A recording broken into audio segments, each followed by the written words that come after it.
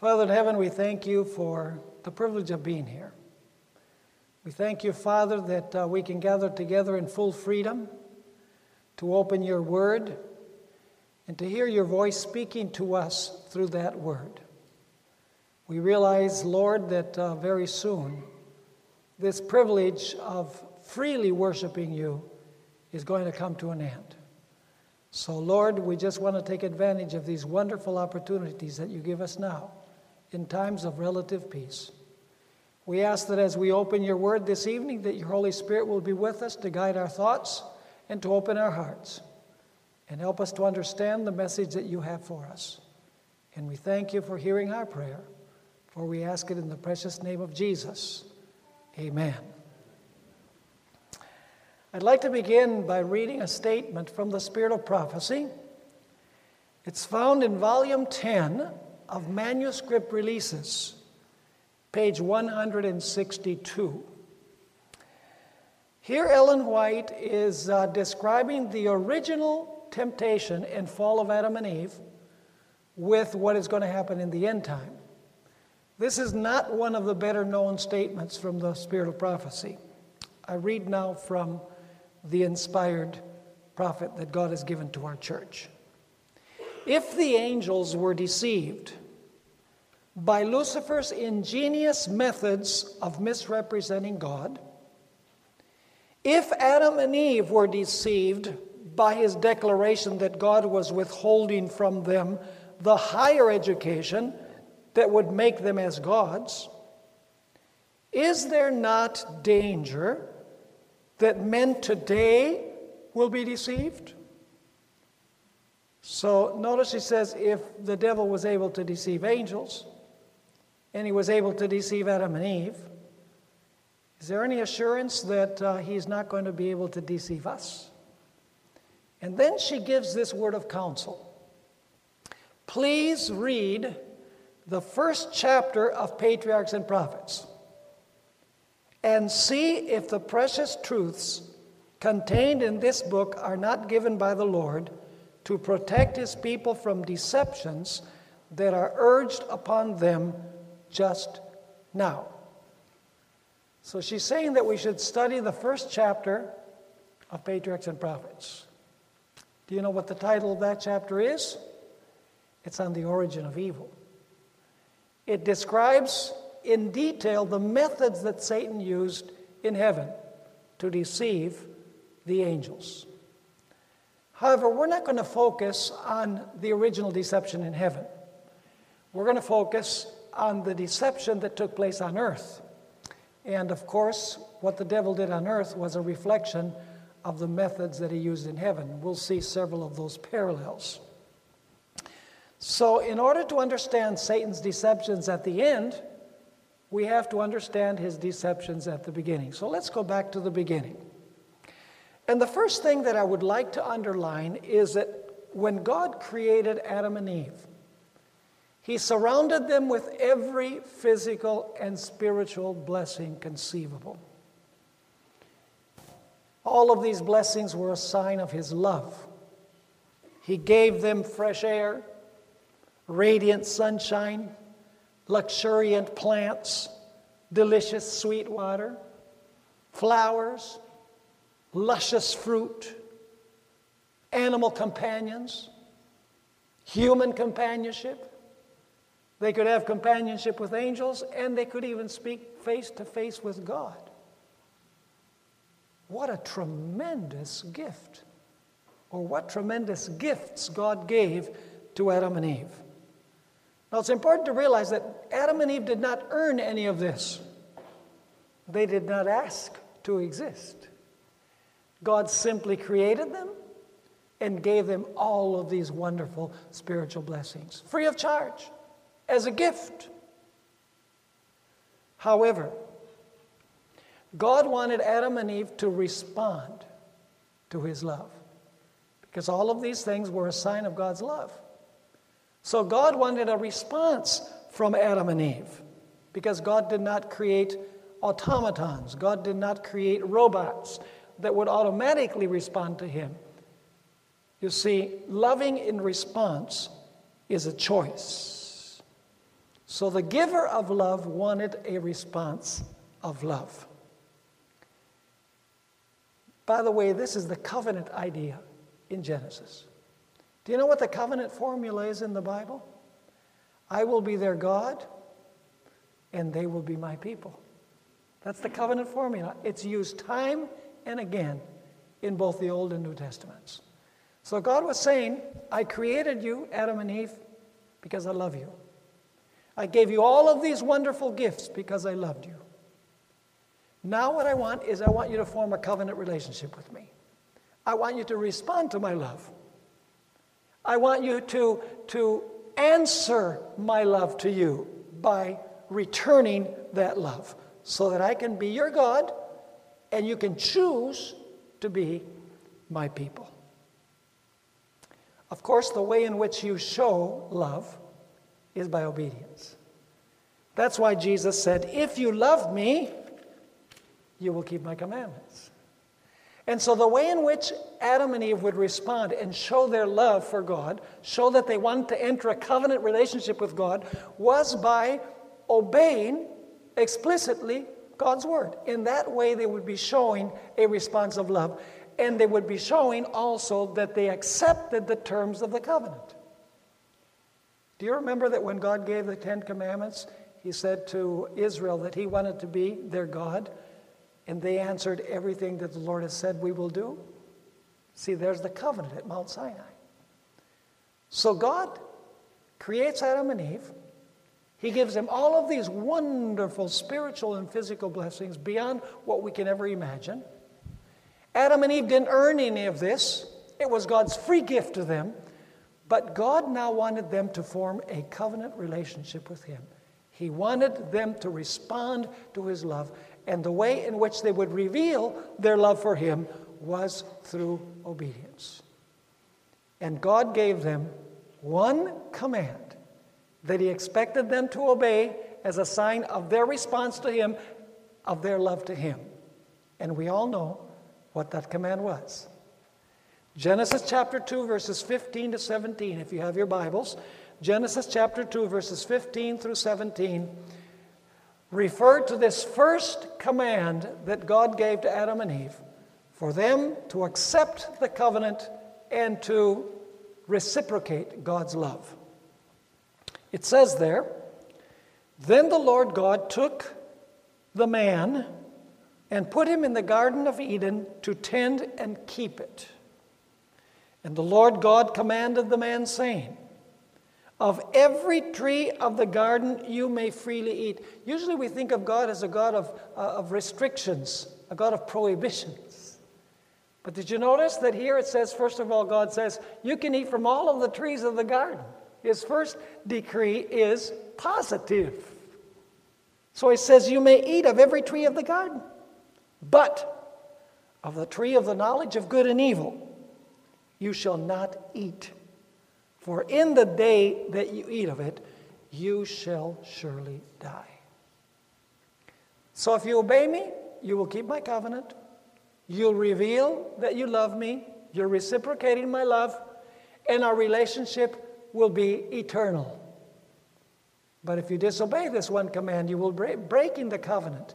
And you will show that you love something else more than you love me. Now, let me ask you.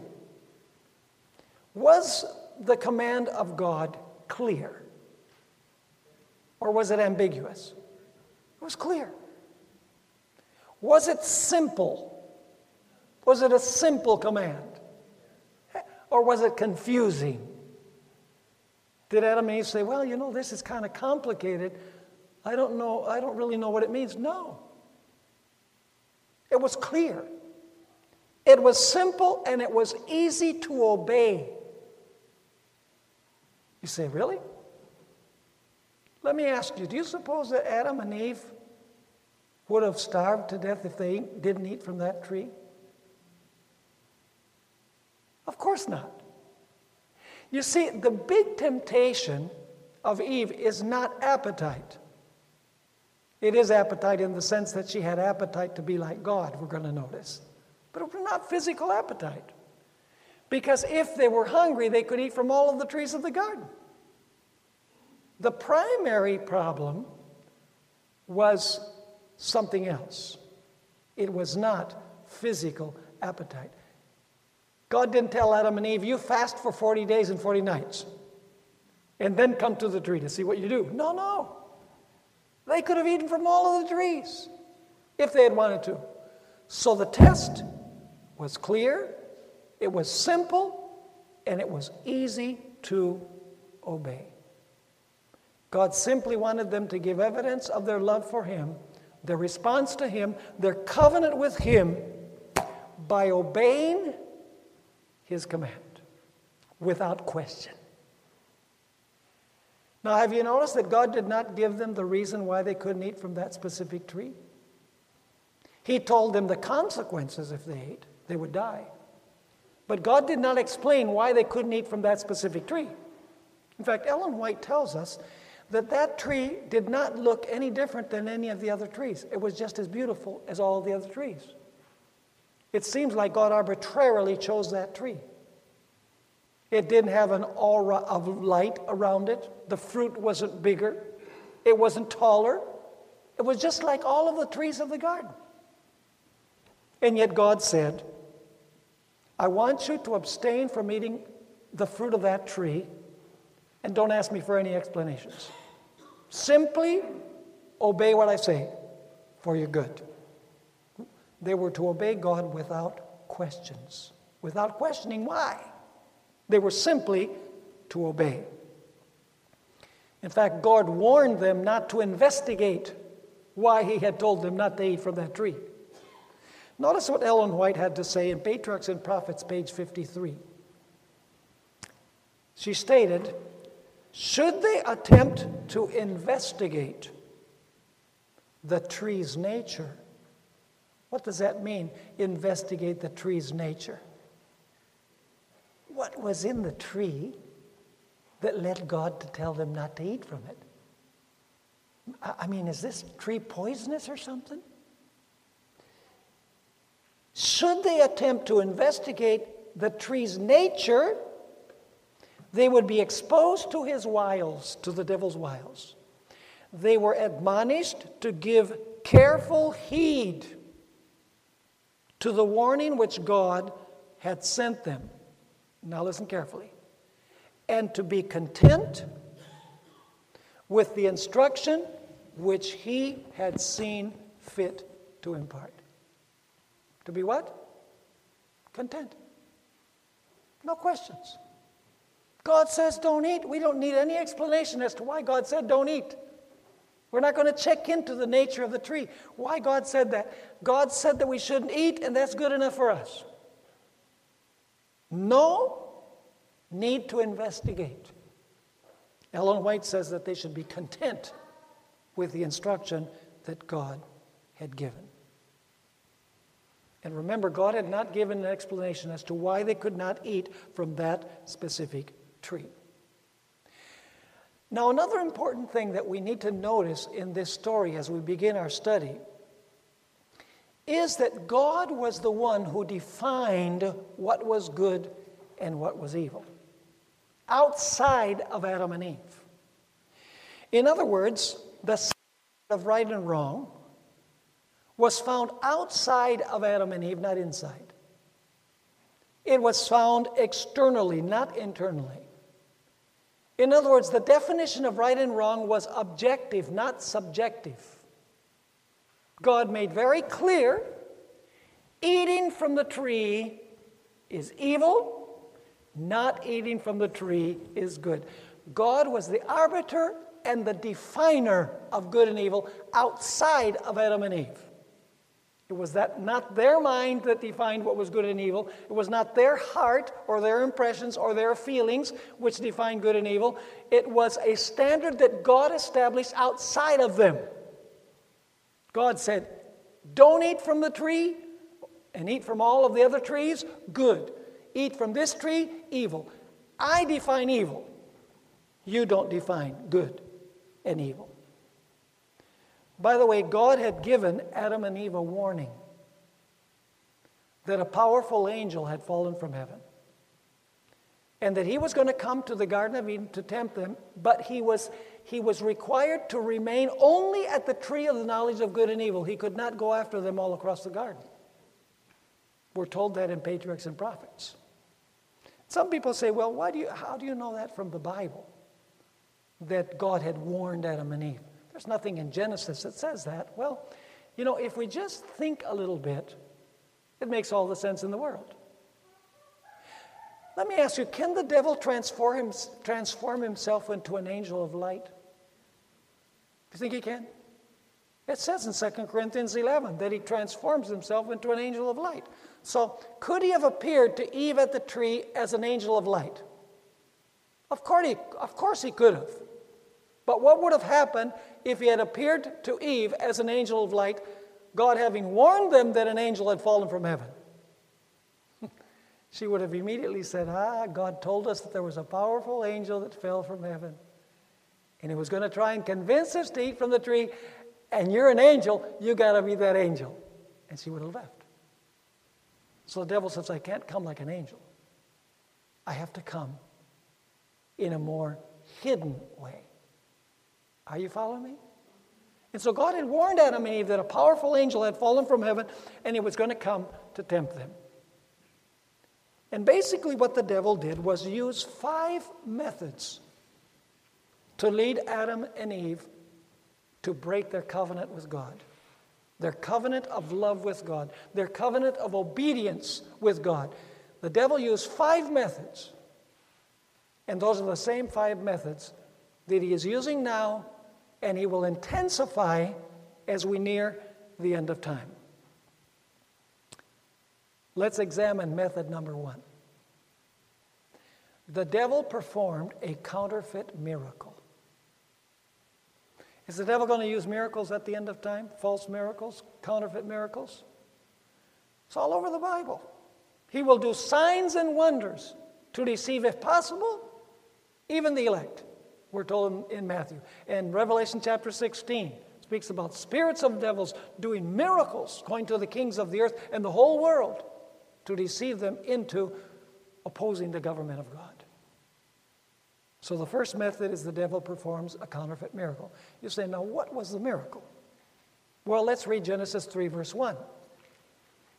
And we're only going to read a portion of it. It says, now the serpent was more cunning than any beast of the field which the Lord God had made.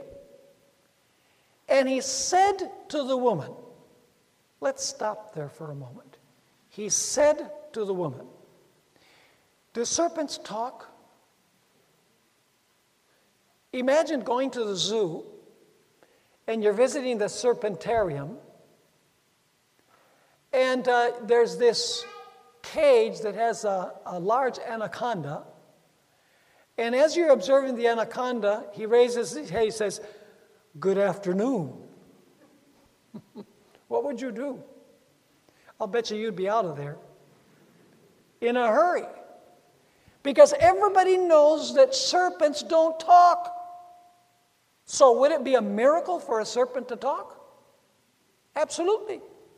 So the devil performs a counterfeit miracle. By the way, did Eve know that serpents don't talk?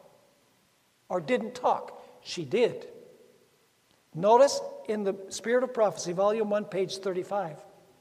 Ellen White explains, Satan entered into the serpent. He possessed the serpent, folks.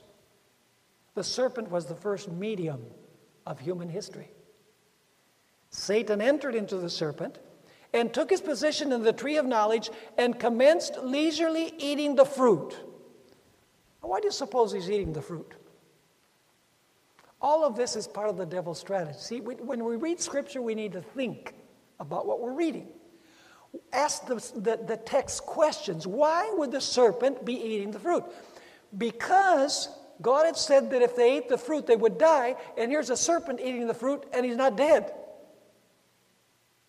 And so he's going to use this argument. He's going to say, hey, I'm eating the fruit, and I'm very much alive. But there's more. Not only that, Ellen White says that in the temptation, Satan says to the woman, you didn't know that serpents could speak, did you? And Eve says, well, no, I didn't think serpents could speak. So the serpent says, how do you suppose I learned how to speak? Well, you tell me. I ate the fruit. And when I ate the fruit, I gained the ability to speak. That's what Ellen White says. And so the serpent says, if I ate the fruit and I could learn how to speak, just imagine what you can learn. Are you catching the picture? So what the devil does is he performs a miracle. Ellen White states in that same book, but she was amazed, for she knew that to the serpent God had not given the power of speech. She knew that the serpent could not speak. And here there's a serpent speaking. This is a counterfeit miracle because it's not the serpent that's speaking, it's the devil. Is the devil going to perform miracles at the end of time? Behind the scenes? You better believe it. Now, is the devil able to read our body language? Do you think he can read the expressions on our face and know what we're thinking? Or guess what we're thinking? He's not able to read our thoughts. But by the expressions on our face and so on, he's a master psychologist. Now, let me read you this statement from Patriarchs and Prophets, page 53. Let's read it slowly and carefully, reflecting upon it. See, when we read Scripture, we have to reflect on Scripture. Not only read it, but ask it questions. Why does it say it this way? Why did the devil do it that way? Why did the serpent eat from the fruit? Why did the serpent say that he could learn to speak by eating the fruit? What was the purpose in all of that? Listen to this statement. The fruit was very beautiful. This is Eve. Now, you need to imagine her. She's gone astray from Adam, and Adam is to blame also because he allowed her to stray from his side, according to the spirit of prophecy. And she's walking through the garden. Suddenly, she's right next to the tree. And she's looking up at the tree, at the fruit, and she has a puzzled look on her face. How could such a beautiful tree lead to death? What does this tree have? It could be seen that she was questioning that on her face. Listen to what Ellen White states. The fruit was very beautiful, and she questioned with herself why God withheld it from them. She's looking at the fruit. Why in the world did God tell us we could not eat from this tree? Now listen carefully. Now was the tempter's opportunity. As if he were able to discern the workings of her mind. Did he have an idea what she was thinking based on the expression on her face? Oh yeah, see, he's a psychologist. Now notice that she's not saying that he knew the workings of her mind. She says, of his mind, as if he were able to discern the workings of her mind, he addressed her. Yea, hath God said, ye shall not eat of every tree of the garden?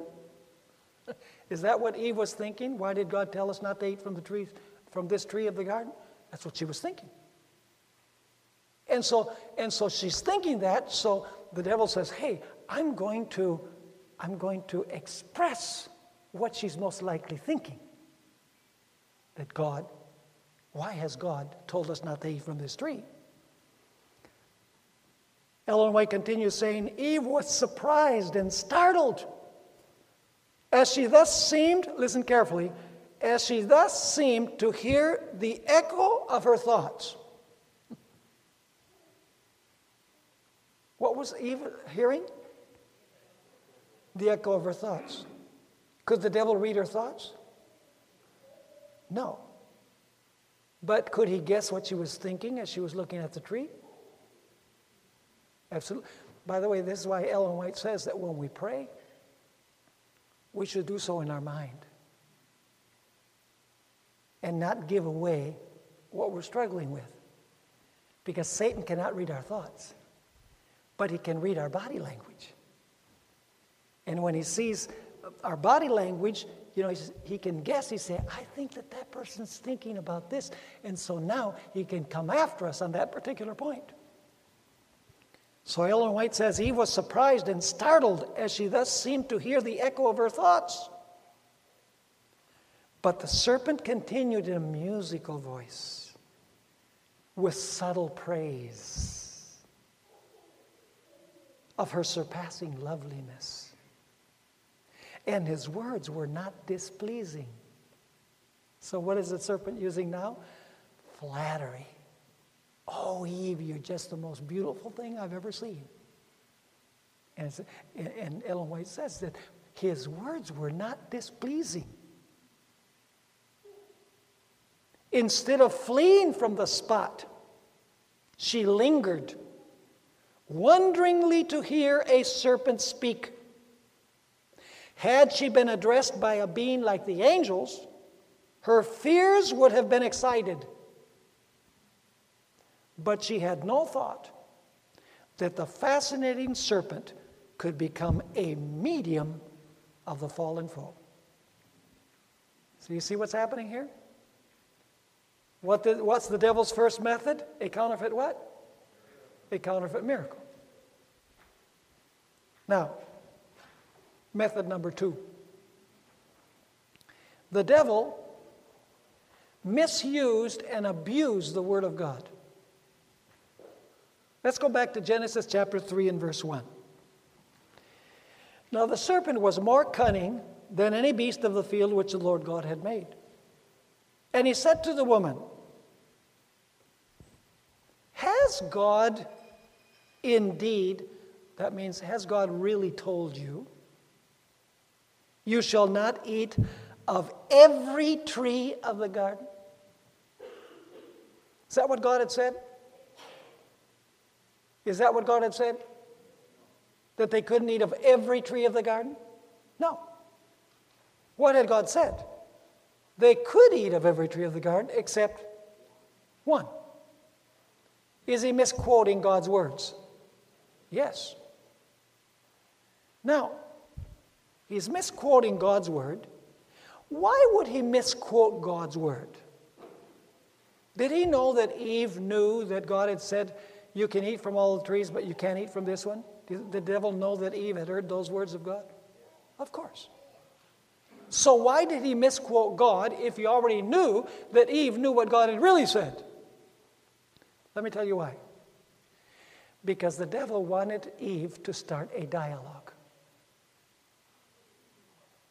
And when you start dialoguing with the devil, you're lost.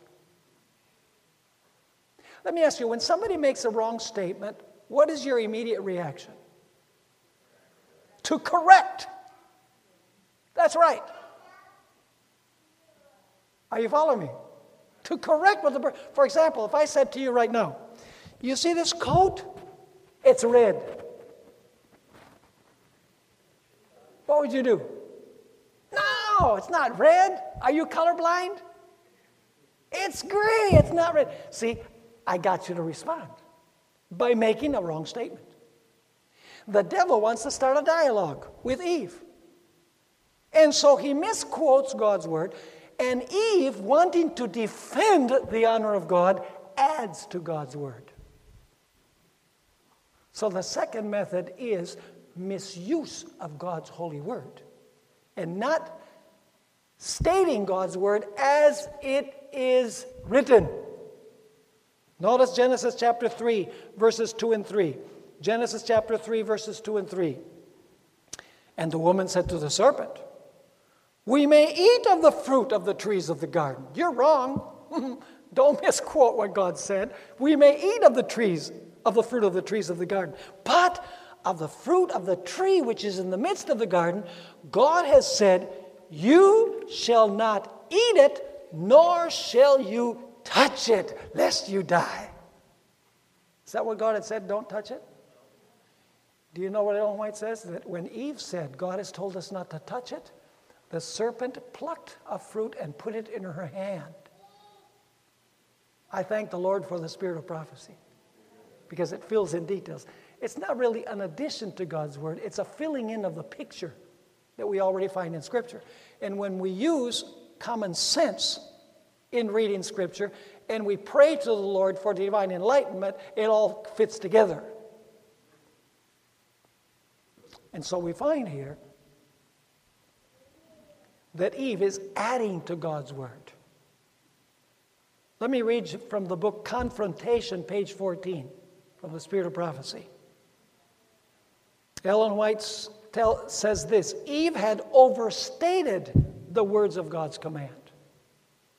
He had said to Adam and Eve, "But of the tree of the knowledge of good and evil thou shalt not eat of it, for in the day that thou eatest thereof thou shalt surely die."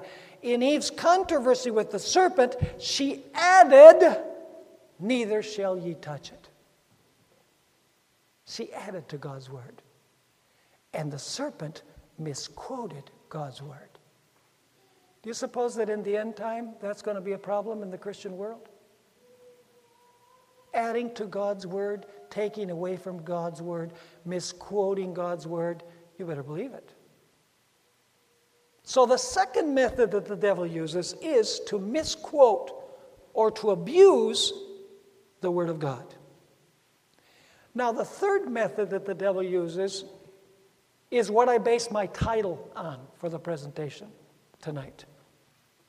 The third method of Satan is to lead people to follow impressions, emotions, feelings, and their own reasoning powers instead of what God said.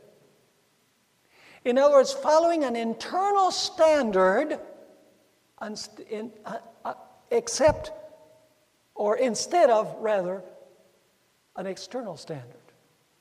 In other words, doing what your heart says, doing what your brain says. See, that's logical. It makes sense. See, that's the way many people decide today. They don't go to the Bible and say, "What does God say?" No. Does it make sense? Is it logical? Is it reasonable? Does it make me feel good? In other words, the standard is inside. And by the way, that's what postmodern thinking is all about. See, in postmodern thinking, there are no moral absolutes outside of man. The standard of right and wrong is inside you. And so your standard of right and wrong might be different than mine, but we're both right. So you can believe that gay marriage is wrong, and I can believe that gay marriage is right. By the way, I don't. And we're both right, because ethics are to be determined not by an external standard given by somebody, but by what you feel or by what your emotions tell you, what the inside tells you. That's what postmodern thinking is all about. So now the devil is going to lead Eve to follow impressions, feelings, human reason. Go with me to Genesis 3, verse 4. Eve has just said, God told us that if we ate of this tree, we will surely die. Of course, the serpent says, I ate, and I'm alive. You said that if you touched it, you would die, but look, you have it in your hand. So the devil says, you will not surely die. And now, with Eve, she goes through an experience which psychologists call cognitive dissonance. Another way of expressing it is mental confusion. You say, what is the mental confusion? Well, here it is. God told us that if we ate of the fruit, we would surely die. The serpent is telling us that if we eat from the fruit, we will not surely die. Would that create somewhat of a confusion in your brain? Of course. Now let me ask you, what would your next thought be? What would your next thought be if the serpent says, God said, you shall not eat of the tree because you'll die. The serpent says, you shall not surely die. What thought is the devil trying to implant in the mind of Eve by saying, you will not surely die? I'll tell you what. Then, why did God tell us that we were going to die? Are you with me or not? 2 of you are. Wouldn't that be the next thought? Yeah. God said we would die. The serpent says we're not going to die. So if we're not going to die, why did God say that we were? I want to know. So let me ask you, did the devil plant in Eve's mind a question? Yes, he did. By the way, is he going to provide the answer to his own question? Absolutely. The devil is playing mind games. He's a psychologist, folks. Let me ask you, what was the only protection for Eve? God said, don't eat. Period. That was their only protection.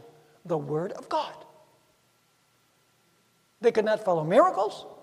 They could not follow God's Word, misquoted. They could not follow their impressions, their feelings, their reason, their emotions.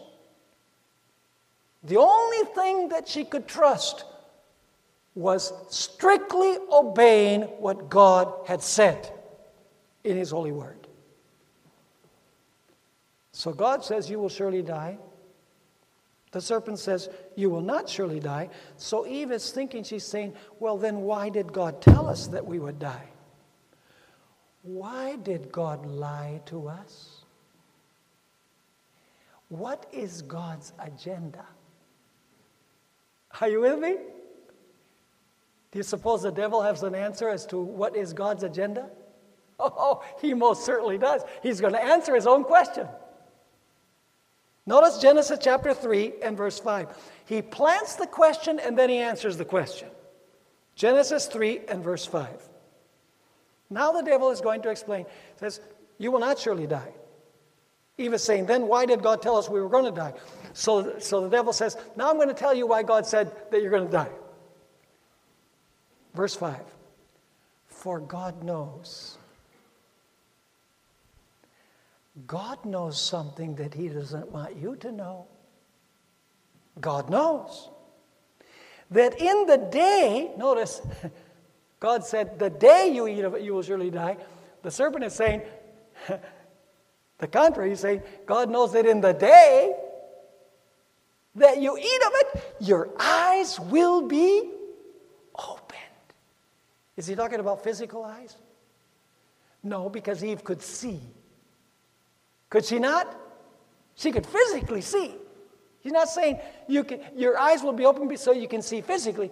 In other words, God wants you to be what? Blind. There's something that He's hiding from you that He wants you to be blind to. God knows that the day that you eat of the fruit, you won't be blind anymore. You'll have an understanding of something that God is trying to hide from you. Your eyes will be opened. And you will be like God.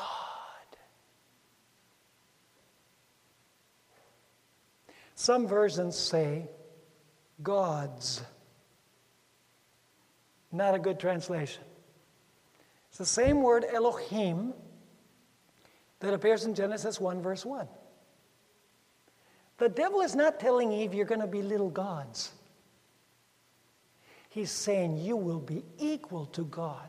You will be the God in the fullest sense of the word, like God is. What he's telling Eve is that at some point in history, God ate from that tree, and when He ate from the tree, He got His powers as God. But after and I'm going to prove it, and after He ate, He said, wow, this tree gives magnificent powers. I don't want anyone else to have that power. So from that point on, God intimidated everyone by saying, if you eat from the tree, you're going to die. But really, His real motive was that He would have no rivals. No one like Him. Are you with me? Now Eve is saying, my, what a selfish God. He's the only one that wants to be God. How selfish. God didn't explain why we couldn't eat from the tree. Now I know. Wow. Let me read you this statement from Ellen White. Patriarchs and Prophets, page 54. Speaking about what the devil said.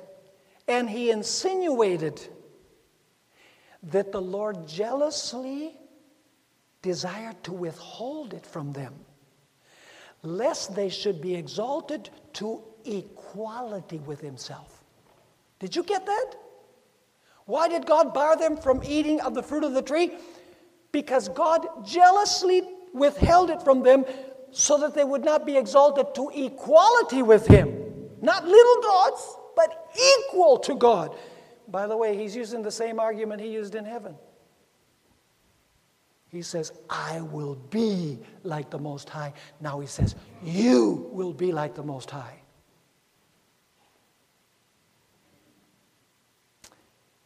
He insinuated that the Lord jealously desired to withhold it from them, lest they should be exalted to equality with himself. It was because of its wonderful properties, imparting wisdom and power, that he had prohibited them from tasting or even touching it. When he says touching it, it's not that God had said that, but Eve had already said that, and so the devil is quoting her. Are you with me? And then the statement continues by saying, listen carefully, the tempter intimated that the divine warning was not to be actually fulfilled. It was designed merely to intimidate them. Are you catching the picture? See, there's much more than just reading the text in Genesis. There's all kinds of things happening here. So basically, the devil answers his own question. He says, well, you're wondering why God told you not to eat from the tree and that he told you were going to die. Come on, it's because he doesn't want any rivals around. He only wants to be God by himself. He wants you to be blind to that fact. But if you eat from the tree, God knows that you're going to be just like him, and God doesn't want any rivals. So what he told you, that if you ate from the tree you were going to die, was only to intimidate you so that you wouldn't eat from the tree. Wow. But there's one other point that I want us to notice, which is crucially important. Once again, it says in Genesis 3, verse 5, for God knows that in the day you eat of it, your eyes will be opened, and you will be like God. Now notice, you will be like God in a certain special sense, is what he's saying. In what sense would they be like God? Knowing good and evil. Let me ask you, who is it that defines good and evil? It's God. Inside you or outside of you? Listen, folks, the standard of good and evil is in a book outside of you. And that book is called the Bible. In other words, the standard of right and wrong is not in your heart. The standard of right and wrong is in God's Word, God's written Word. Ellen White says that it is the test of experience. And it's the definer of doctrine, the Word, what God has said. What the devil wants to do is he wants to introduce a different standard. He wants you to think that you can be the standard of right and wrong. You will be like God, knowing good and evil. You don't have to have God telling you what is good and evil. You will have that capacity yourself. That's postmodern thinking. The devil is doing the same thing with Eve as he did in heaven with the angels. Let me read you two statements from Ellen White. Great Controversy 499. This is the devil in heaven, Lucifer in heaven. he reiterated his claim that angels needed no control, but should be left to follow their own will, which would ever guide them right. What did he say would be the standard for the angels? What God had said? No. They needed no control, no external control. They should be allowed to follow their own will, which would always guide them to what was right. Is that a sure guide? She continues saying, he denounced the divine statutes as a restriction of their liberty and declared that it was his purpose to secure the abolition of law that freed from this restraint, the hosts of heaven might enter upon a more exalted, more glorious state of existence. You're going to ascend, is what he's saying. Is that what he told Eve? You'll ascend. A more exalted and glorious existence is open to you if you disobey God's word. The other statement is found in Patriarchs and Prophets, page 37. Speaking about Lucifer, he began to insinuate doubts concerning the laws that govern heavenly beings, intimating that though laws might be necessary for the inhabitants of the worlds, angels, being more exalted, needed no such restraint, for their own wisdom was a sufficient guide. Are you following me? By the way, I don't know how you feel about this. Maybe I'm opening a can of worms. But this is what the women's ordination issue is all about. Will you take the Bible seriously when it says that the elder or the minister, the ordained minister, must be the husband of one wife? Now, what part of husband of one wife don't you understand? Oh, but women are tremendously gifted. Yes, they are. But spiritual gifts are different than a church office. The Bible gives the order. The father is the head of Christ, Christ is the head of the man, and the man is the head of the woman. We might not like that, but that's what God says. And we can be safe when we take him at his word. When we start trying to explain away his clear word, we enter all sorts of issues and problems. And by the way, the emerging church movement in the Adventist church, where is the standard? No doctrine. No external doctrines. That's the idea of the one project. No doctrine outside of us. Only Jesus inside. And let me tell you, when you do not check the Jesus inside by the Jesus outside, you will be following the wrong Jesus. Because the external word of God is the test. Because the heart is deceitful above all things and extremely wicked. I'm getting excited now.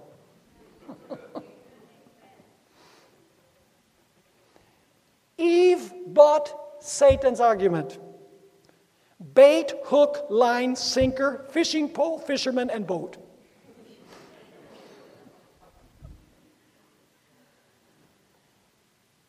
She followed her own heart, which is what postmoderns do. And that's why the world is in such a mess. Method number 4.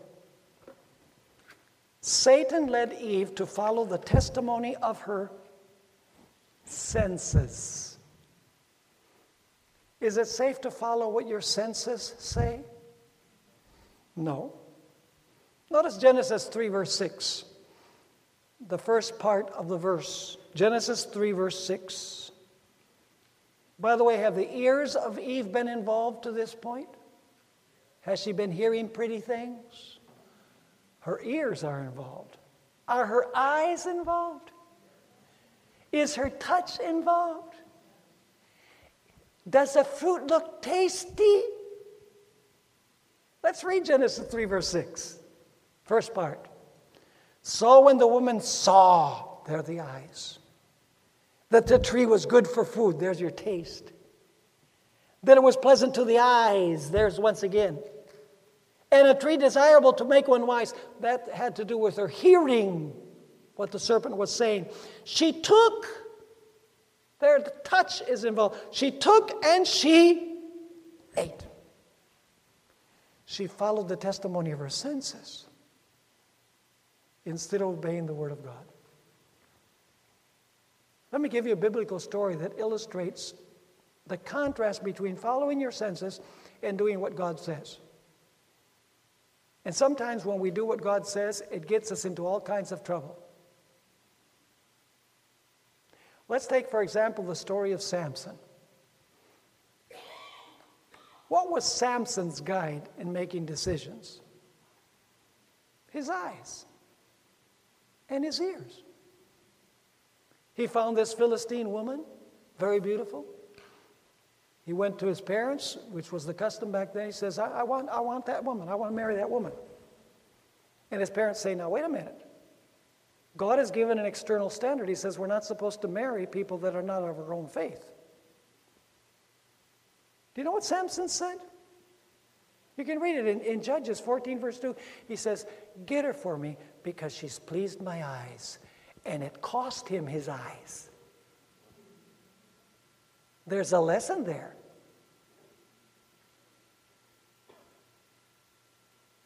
How different was Joseph? There's this other beautiful woman, Potiphar's wife. She spoke pretty words to Joseph. And one day she tried to entice him into committing adultery. Did Joseph follow the testimony of his eyes? No. What was the standard of Joseph? How can I commit this terrible sin against my God? His standard was outside in the commandment, thou shalt not commit adultery. He ignored what his ears and his eyes said when it contradicted what God says. Once again, we can only trust the Word.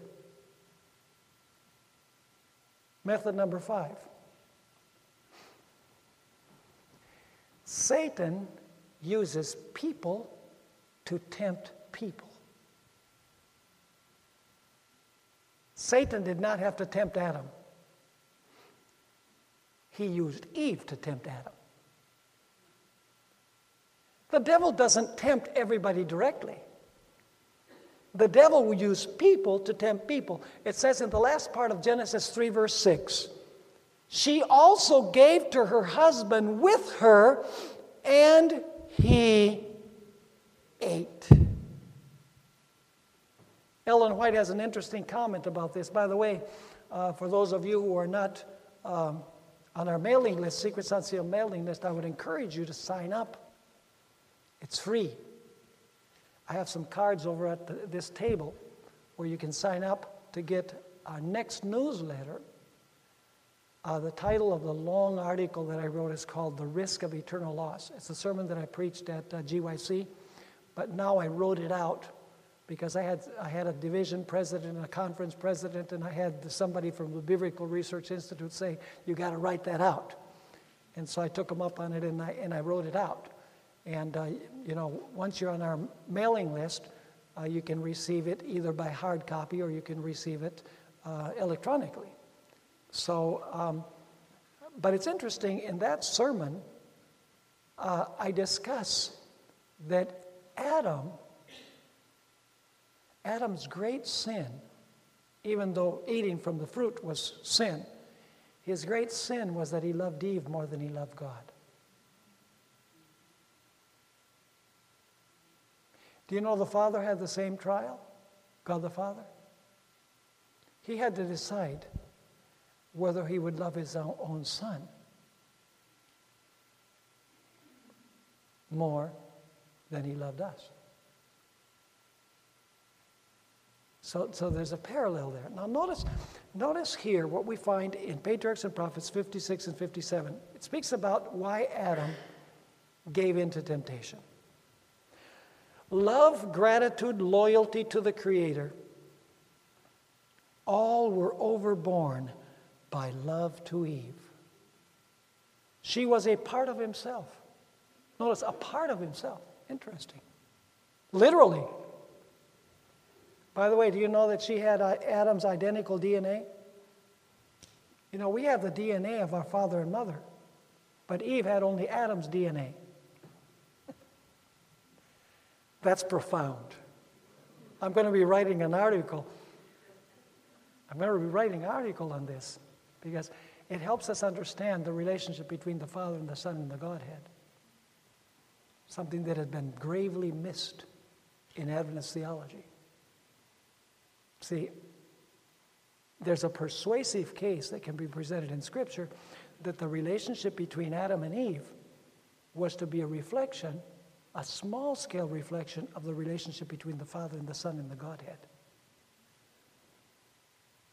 But let's not talk about that now.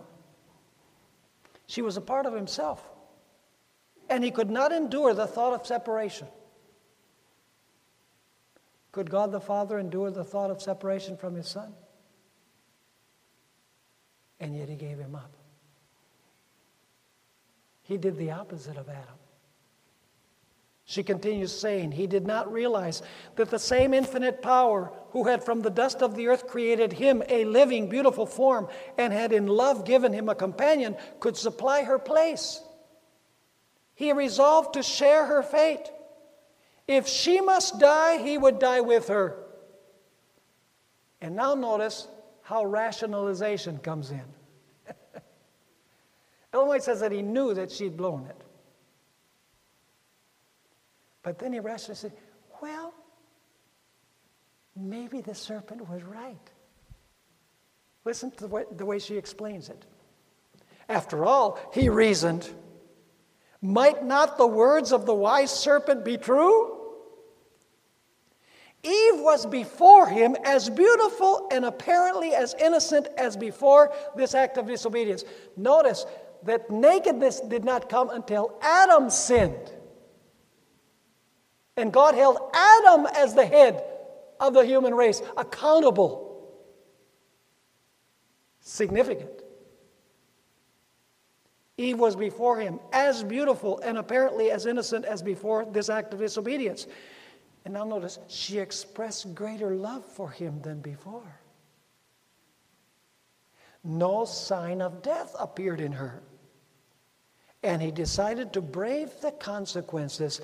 He seized the fruit and quickly ate. And therefore, we are in Delaware at camp meeting instead of being in Zion.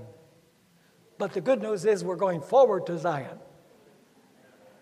Now let me ask you, is the devil going to use authorities at the end of time, scholars, to tempt the people?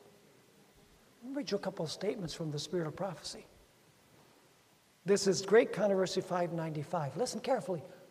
I believe that one of the big problems that we have in our church is with scholars. Scholars who quote other scholars rather than the Bible and the Spirit of Prophecy. This is what she says. Satan is constantly endeavoring to attract attention to man in the place of God. He leads the people to look to bishops, to pastors, to professors of theology as their guides, instead of searching the Scriptures to learn their duty for themselves. Then, by controlling the minds of these leaders, he can influence the multitudes according to his will. People being used by the devil to tempt people. Page 598 and 599 of Great Controversy, Ellen White states the truths most plainly revealed in the Bible have been involved in doubt and darkness by learned men. Did you catch that? the truths most plainly revealed in the Bible. You're not talking about things that, no. The things most plainly revealed in the Bible have been involved in doubt and darkness by learned men, who, with a pretense of great wisdom, teach that the Scriptures have a mystical, a secret, spiritual meaning not apparent in the language employed. These men are false teachers. It was to such a class that Jesus declared, "Ye know not the Scriptures, neither the power of God." The language of the Bible should be explained according to its obvious meaning, unless a symbol or figure is employed. Christ has given the promise, "If any man will do his will, he shall know of the doctrine." If men would but take the Bible as it reads, if there were no false teachers to mislead and confuse their minds, a work would be accomplished that would make the angels glad, and that would bring into the fold of Christ thousands upon thousands who are now wandering in error. People tempting people. So what is the standard? The standard is God's external word. But in order to know what the standard is, we have to study the word, to have it as a reference point. Trouble is, many Christians are not able to say, "It is written," because they don't know where it's written. And worse, some are not able to state, "It is written," because they don't even know if it's written. Jesus answered the devil by saying, "It is written." Jesus didn't say, "Well, you look like an angel of light, but I don't feel that there's something that's wrong here." No. Immediately Jesus said, "It is written." Everything needs to be checked by an external standard. I want to tell you a story to end. Many years ago, I had the privilege of teaching theology for 6 years in our university in the city of Medellin, Colombia. Brother David knows that place very well. In fact, when I went to school there, he wasn't even in existence yet. He later came on the scene. But one afternoon, I went downtown to purchase some merchandise in a store. And I took out a 10,000 peso bill, went to the cash register with the merchandise. I gave the 10,000 peso bill to the cashier. And of course, she took the bill and she put it in the light to look at it in the light. And then she crumpled the bill in her hand. And then there was a black light there. She put it under there. And then she did something which was kind of scary. She said to a policeman that was nearby, "Come here. This man has given me a counterfeit 10,000 peso bill." Down there, you're guilty until proven innocent. And so I was a little concerned. And so another policeman joined him. They each took me one on one arm and one on the other arm. They took me to a back room. They started interrogating me. I said, "Where do you have the machinery?" I said, "I'm not a counterfeiter." I said, I don't check every bill that I pay with." They said, "Well, you should." And then one of the policemen asked me, he says, what kind of work do you do?"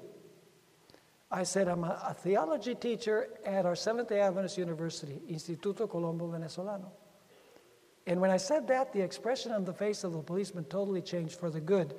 He looked at me and said, "You teach there?" He says. I said, "Yeah." He says, "Wow, that school cannot produce counterfeiters. I know the people there. They're good people." So I'm feeling pretty good. I said, "Okay, he likes our school." And then he said, "Listen, I'm going to show you how to distinguish between a counterfeit 10,000 peso bill and a genuine 10,000 peso bill." So he went to the cash register, he got the counterfeit bill, and he went and he got the genuine 10,000 peso bill.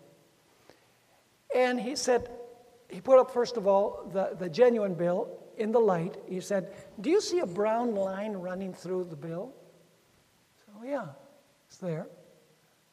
He said, do you see the faces on the bill that are ingrained into the bill? Do you see that they're nice and clear? I said, yeah, they look pretty clear to me. And then he took the bill and he crumpled it up, and it's made of a paper that kind of just opens up like a flower. And then he put it under the black light, and the two circles where the two faces were shown. He says, now I'm going to show you the counterfeit bill.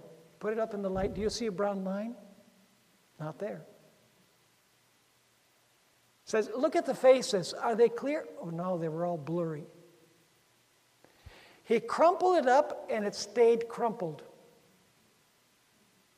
And he put it under the light, and nothing shone. He says, now next time that you pay, make sure that you determine that the bill, if it's a 20,000 peso bill or 10,000 peso bill, make sure that you compare the bill with the standards that I have shared with you. Let me ask you, was it enough to have a hunch that the bill was genuine?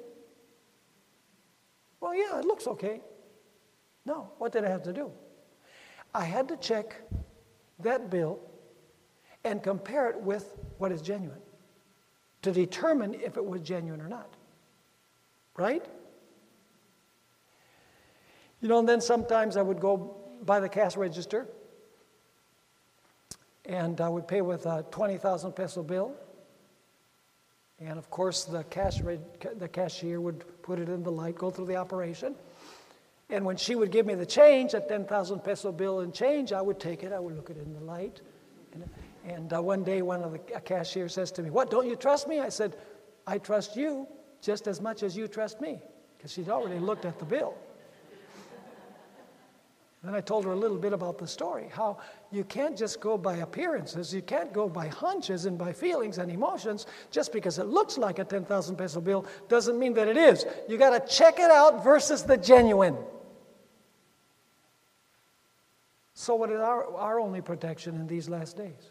With so many doctrines, so many miracles that are going to come, so many people that have different things to say, where reasoning and logic appears to be perfectly acceptable, where what your senses say is right, what is our only protection?